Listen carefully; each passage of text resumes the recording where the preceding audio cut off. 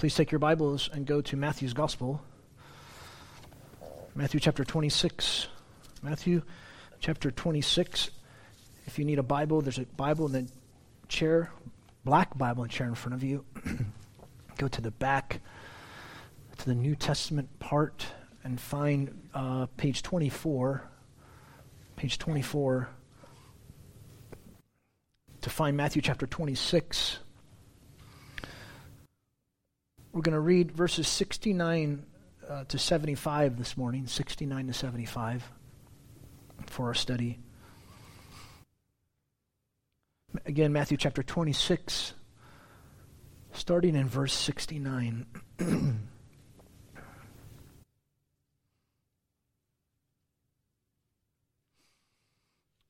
Let's read. And Peter sat outside in the courtyard, and a certain servant girl coming to him said, "You also were with Jesus the Galilean."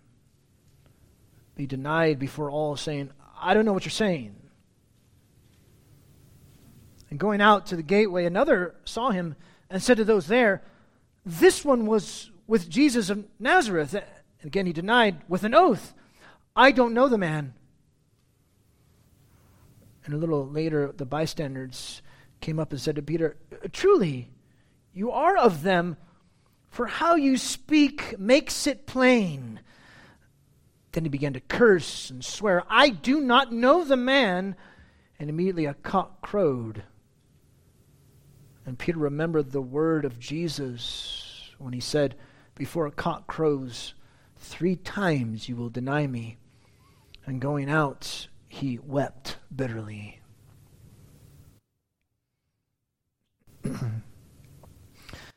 In the European Journal of American Studies, spring of 2014, there was an article titled, "The Ideology of Climate Change Denial in the United States," by Jean-Daniel Coulombe. I think he's French. I don't know. He said this in an introduction. It was like a 12-page thing, a short little thing that he wrote. He said this in the introduction, quote, "The concerted effort to discredit the scientific consensus over man-made global warming has been continuing for 2 decades in the United States and shows no sign of weakening. It is very often described as an attempt on the part of corporate America, most notably the fossil fuel industries, to hinder governmental regulations on their activities.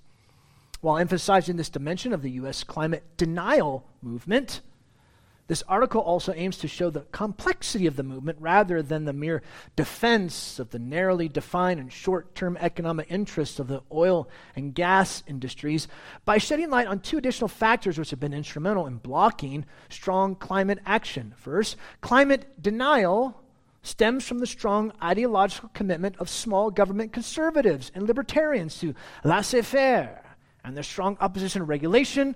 Second, in order to disarm their opponents, U.S. climate deniers often rest their case on the defense of the American way of life, defined by high consumption and ever-expanding material prosperity," end quote. Interesting. And I found interesting most about his phraseology, climate change denial. So the assumption is climate change, that's true. So if you're denying that's true, and you're denying that what's already true. And yeah, no one actually says climate change is not true. They just don't believe it's primarily man-made. But denier, again, that phrase, climate change denier, so you're saying that's climate change is true, so you deny it because it's already true. Get it? See how the phrase of the words of what he's saying? Well, that's a matter of debate. Versus, say, Holocaust denier. Yes, there are actually people, specifically in actually country like Iran, they are Holocaust deniers. They actually believe that the Holocaust where 6 million Jews were murdered and genocide, that is a hoax, an exaggeration. I mean, seriously, it's striking. You just Google that and you'll find all sorts of things about Holocaust deniers. I mean, that's true. And to truly say you deny that, that's really true. There's no debate about that. And today we see the worst denial in human history, don't we? One of the most well-loved,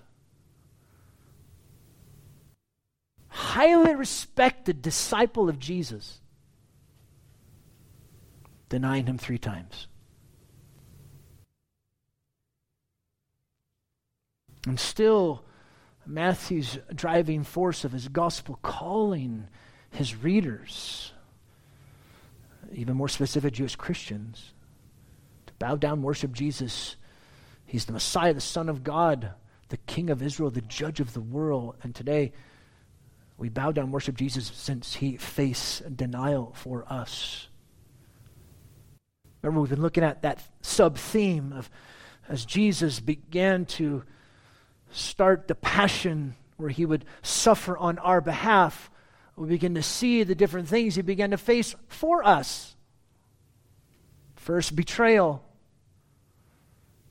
Then we looked at how he faced this injustice,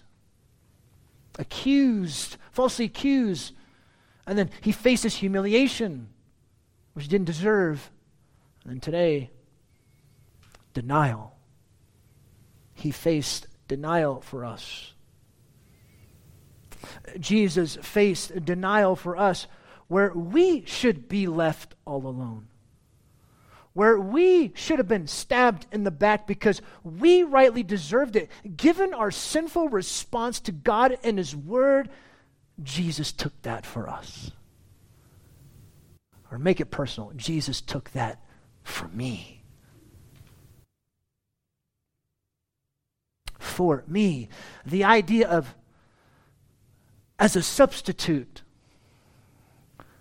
on your behalf, Christian, on your behalf, follower of Jesus, where we should stand alone with no one with us, where we should be left to ourselves. Jesus took it for us so that we can have the complete affirmation of the Father. The Father loves, approves, and embraces us. Where the Father should deny us, he directed that all towards his Son. There's the idea, there's the biblical concept of substitution. Where the Father should deny you, he directed that to Jesus. So you can be loved, so that you can have his approval, so that you can be embraced by the Father, and he will love you. Jesus took the shame of us denying him upon himself. As Christ hung on the cross, he took that shame so that we can be given honor, grace, esteem, and dignity from the Father. For all those who turn from their sin, they repent and they trust in Jesus Christ alone. So that's a message for you if you're here, you don't know Jesus. You're not a Christian. You should repent. You should trust Christ. All that will be placed upon Jesus, and you come to a place where you say, Jesus, you took that all from me. Father, you placed that upon Jesus for me. I put my trust in him. He's the only person who can save me from your just judgment. That's the gospel.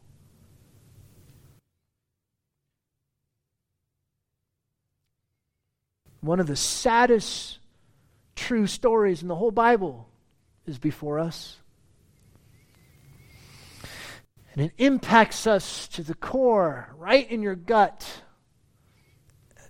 as we watch the ringleader of the disciples flat out deny his Lord 3 times, but yet fulfilling the prophecy that Jesus himself proclaimed. It's striking. We'll look at this a little bit more later. Striking, amazing to see the contrast between Jesus' trial and Peter's trial. Jesus confessed who he truly was. Peter denied it all. 3 accusations came against Peter. And then he gave 3 denials, which increased with intensity the last denial with oaths and expletives. Another striking contrast, he was called first and yet the last to leave. And then realizing what he had done and what Jesus had said, he quickly left to weep bitterly. He was so broken over what he had done.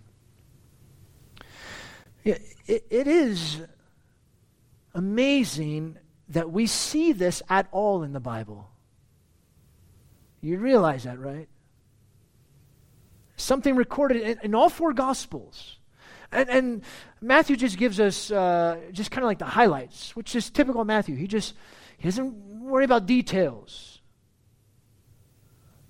Mark gives us more details, gives us a quick rendition. Luke gives us more, and John, for Peter's and others, gives us more, that there was timing between the first and the second and the third. But this recording of Peter's denials, it gives more evidence that the Bible is God's word. You know what the great part about the Bible is? It shows its heroes are weak. Noah, Abraham, Moses, David, Solomon, Peter, which is evidence to its very authority, inerrancy, and sufficiency. It just shows who we are in spades, man. It doesn't hold back. It just shows how evil we are from Genesis 3 even to here. It doesn't hold back. It shows God, though, dealing with weak Christ deniers. And that's his grace. He's involved. If we're faithless, he remains faithful because he cannot deny himself. You remember the times where you've been faithless? You can have such great confidence because people, we are weak and vulnerable. All of us are. We lack trusting God. And yet, this is why, really, this passage gives us such great hope and encouragement. And we're going to see that a little bit later on in the message. So let's work through these sad verses. Sad yet true. Denial, number 1, verse 69 to 70. And Peter sat outside in the courtyard, and a certain servant girl came to him and said, "You also were Jesus the Galilean." Notice, it's not from a leader, not from a person on the council, not even a bystander. First, this accusation came from a powerless servant girl. And I'm not trying to demean anybody here, but in the first century, a slave girl was nothing.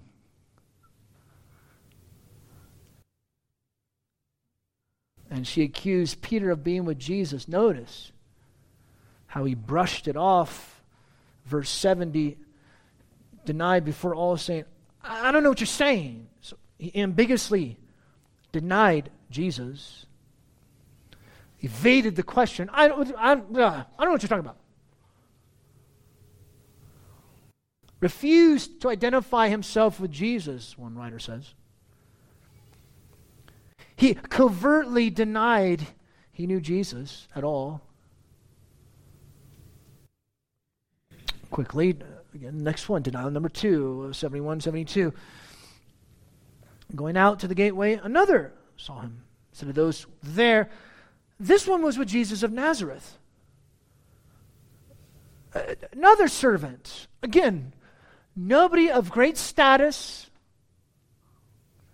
Told the bystanders around that he was with Jesus of Nazareth. Well, now, Peter flat out denied it with an oath. Again, he denied verse 72 with an oath. I don't know the man. Basically, he says this, I swear to God, I don't know the man. So he not only lied, but he perjured himself. He put himself under an oath.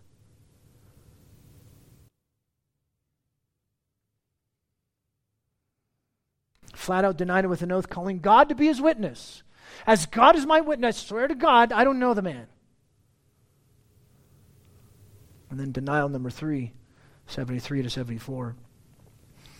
A little later, bystanders coming up, they said to Peter, truly, you are one of them. It says here, New American Standard, for the way you talk gives you away. Literally, for your speech makes it clear or plain.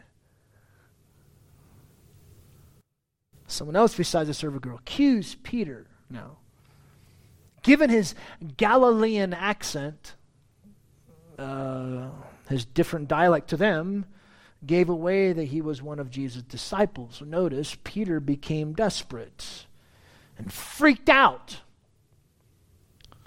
He truly flat out denied Jesus, knowing Jesus, with strong curses and oaths. The idea might be like this: may God strike me down and punish me if I'm lying and what I'm saying is untrue.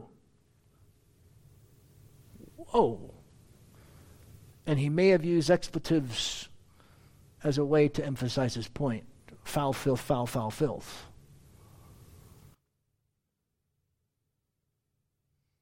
I don't know the man. Which leads us to our next point, the sad remembrance, verse 74. Immediately a cock crowed.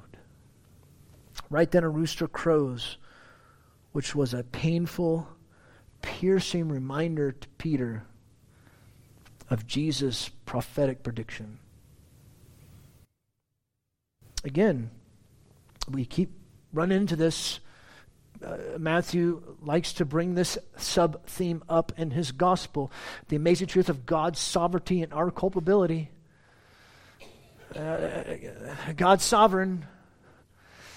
Man plans his ways, but the Lord is the one who directs our steps. That's so true.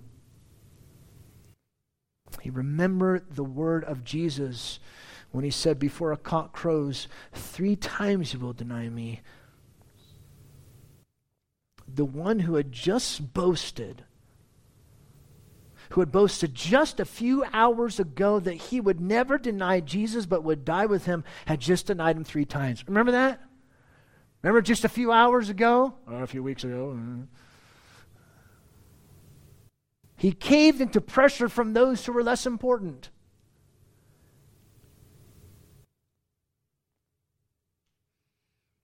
Which leads to severe sorrow. Verse 75, going out, he wept bitterly. He was grief-stricken, and grief-stricken over his sin, he left and wept bitterly over what he had done. He blew it big time, and he knew it.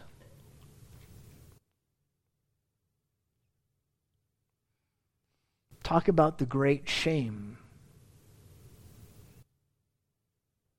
You know, what's interesting is this is the last time that Matthew mentions Peter by name. And you see him, he's brought up holistically in Matthew chapter 28 with the 11. So, the assumption, because you find out what happens to Judas, so he's there, but in terms of by name, you don't see Peter named again.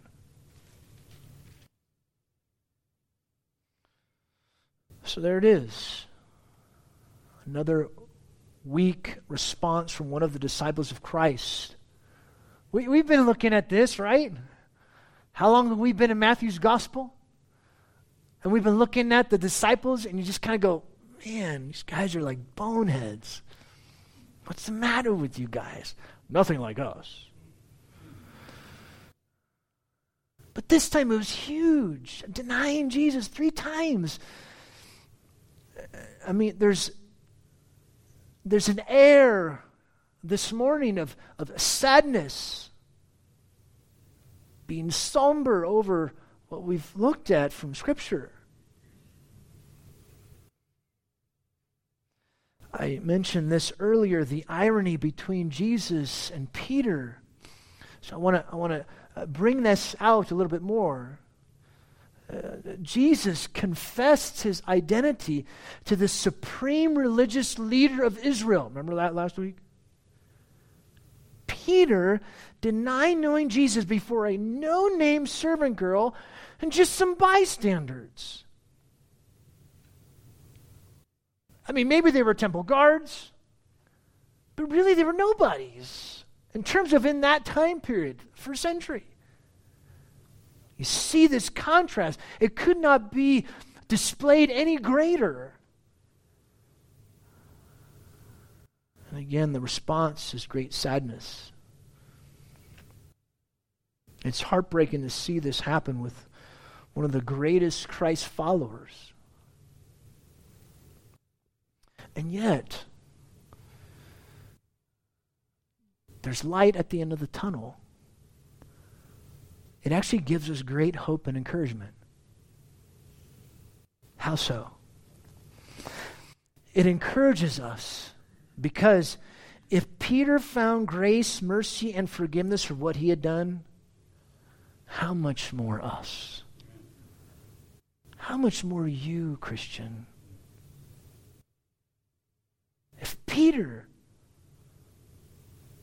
was given grace, how much more will you be given grace? And we can be confident that only in the Lord Jesus we're given grace and mercy by God. We can be confident of that. That gives us hope in the midst of a horrible passage and a sad, sorrowful group of verses. So that our first response really is exciting hope. It's not hopeless when we face, what is that? No. Exciting hope, sorry. Exciting hope. What a thrill we can be forgiven. What great encouragement. In spite of us, God in Christ Jesus will forgive us, renew us, restore us, and grow us into Christ. That's what I wanted to say. You can be excited in the midst of this. In spite of you, God will forgive you, He will renew you, He'll restore you, and He'll grow you.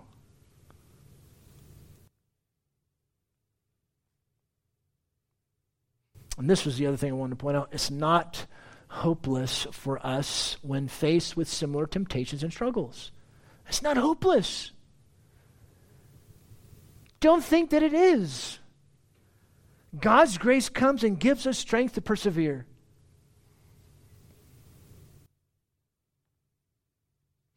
It's a good thing that Jesus loves His body more than you do. Do you know that? Jesus loves His people way more than you do. Jesus loves us. The Father loves the body of Christ because we're united to His Son. We've talked about this before from John's Gospel. The Father loves us just as much as He loves His Son. Dwell on that. Think through that. If that's true, when you read something like this, it gives you such great hope.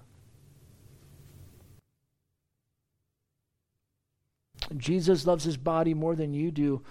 Jesus loves his body more than I do as your pastor. So this gives us a great hope and encouragement. Yet, it also serves as a warning. Because if Peter, of all the followers of Jesus, was susceptible to fall in this way, then so can you. We are weak and vulnerable. This horrifies us when we see it. But what should horrify us even more is that we are also susceptible.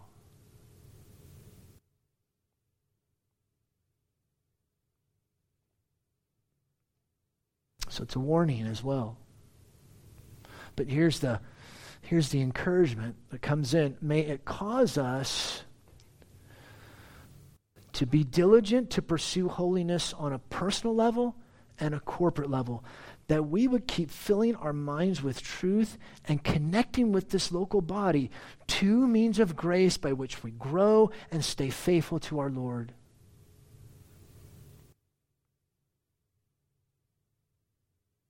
Be diligent to pursue godliness and holiness in your life. Fill your minds with the truth on an individual, personal level, but connecting with each other in the body of Christ. These are the two means of grace that God has given us so that you can grow, so you can stay faithful. I encourage you in that. Encourage us towards body life, connecting with each other as God's people. That's important. Because it's one of the ways in Scripture by which you grow.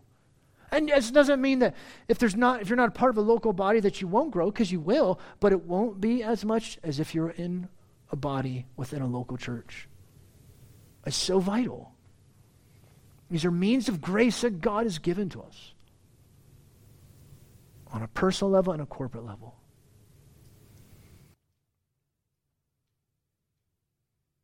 As Christ hung on the cross, he took shame for us.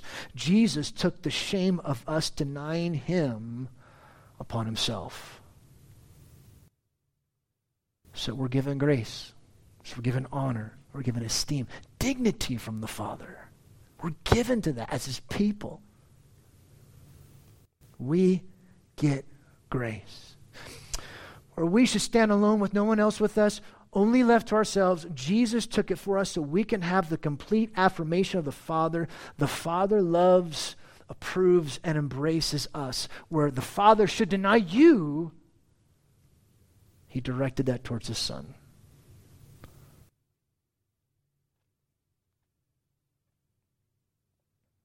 Jesus faced denial for us where we should be left all alone, where we should have been stabbed in the back because we rightly deserve it given our sinful response to God and his word.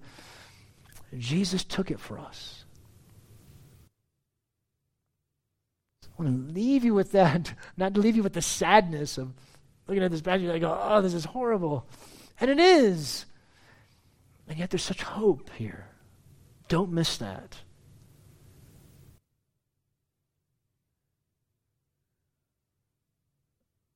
The songs I chose after the message were chosen on purpose as ways for you to renew your love for Christ, but also to remind yourself of how much he loves you as his own. Would you pray with me? Lord Jesus, we renew our love for you. And in the midst of a sad passage, it's so somber, it's weighty, it can be discouraging and hopeless.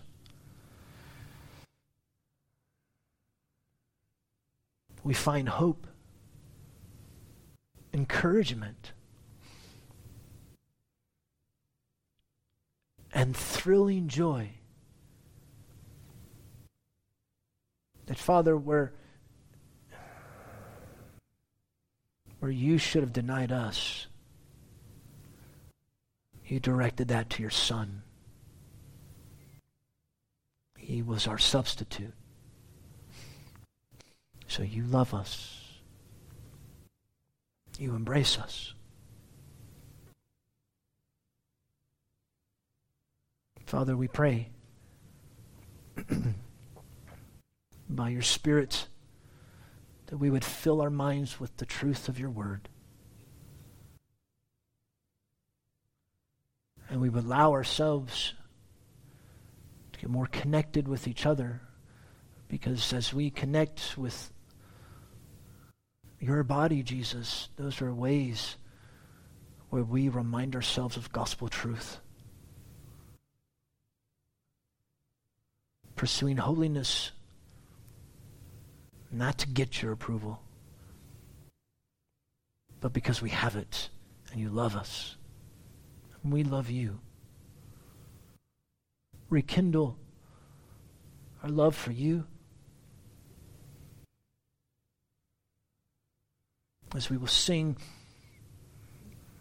I give you my heart, I give you my soul.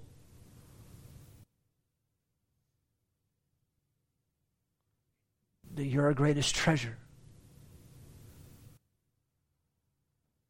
May that come from deep inside us, we pray. And may it affect our thoughts, words, and actions today, this week, as your people.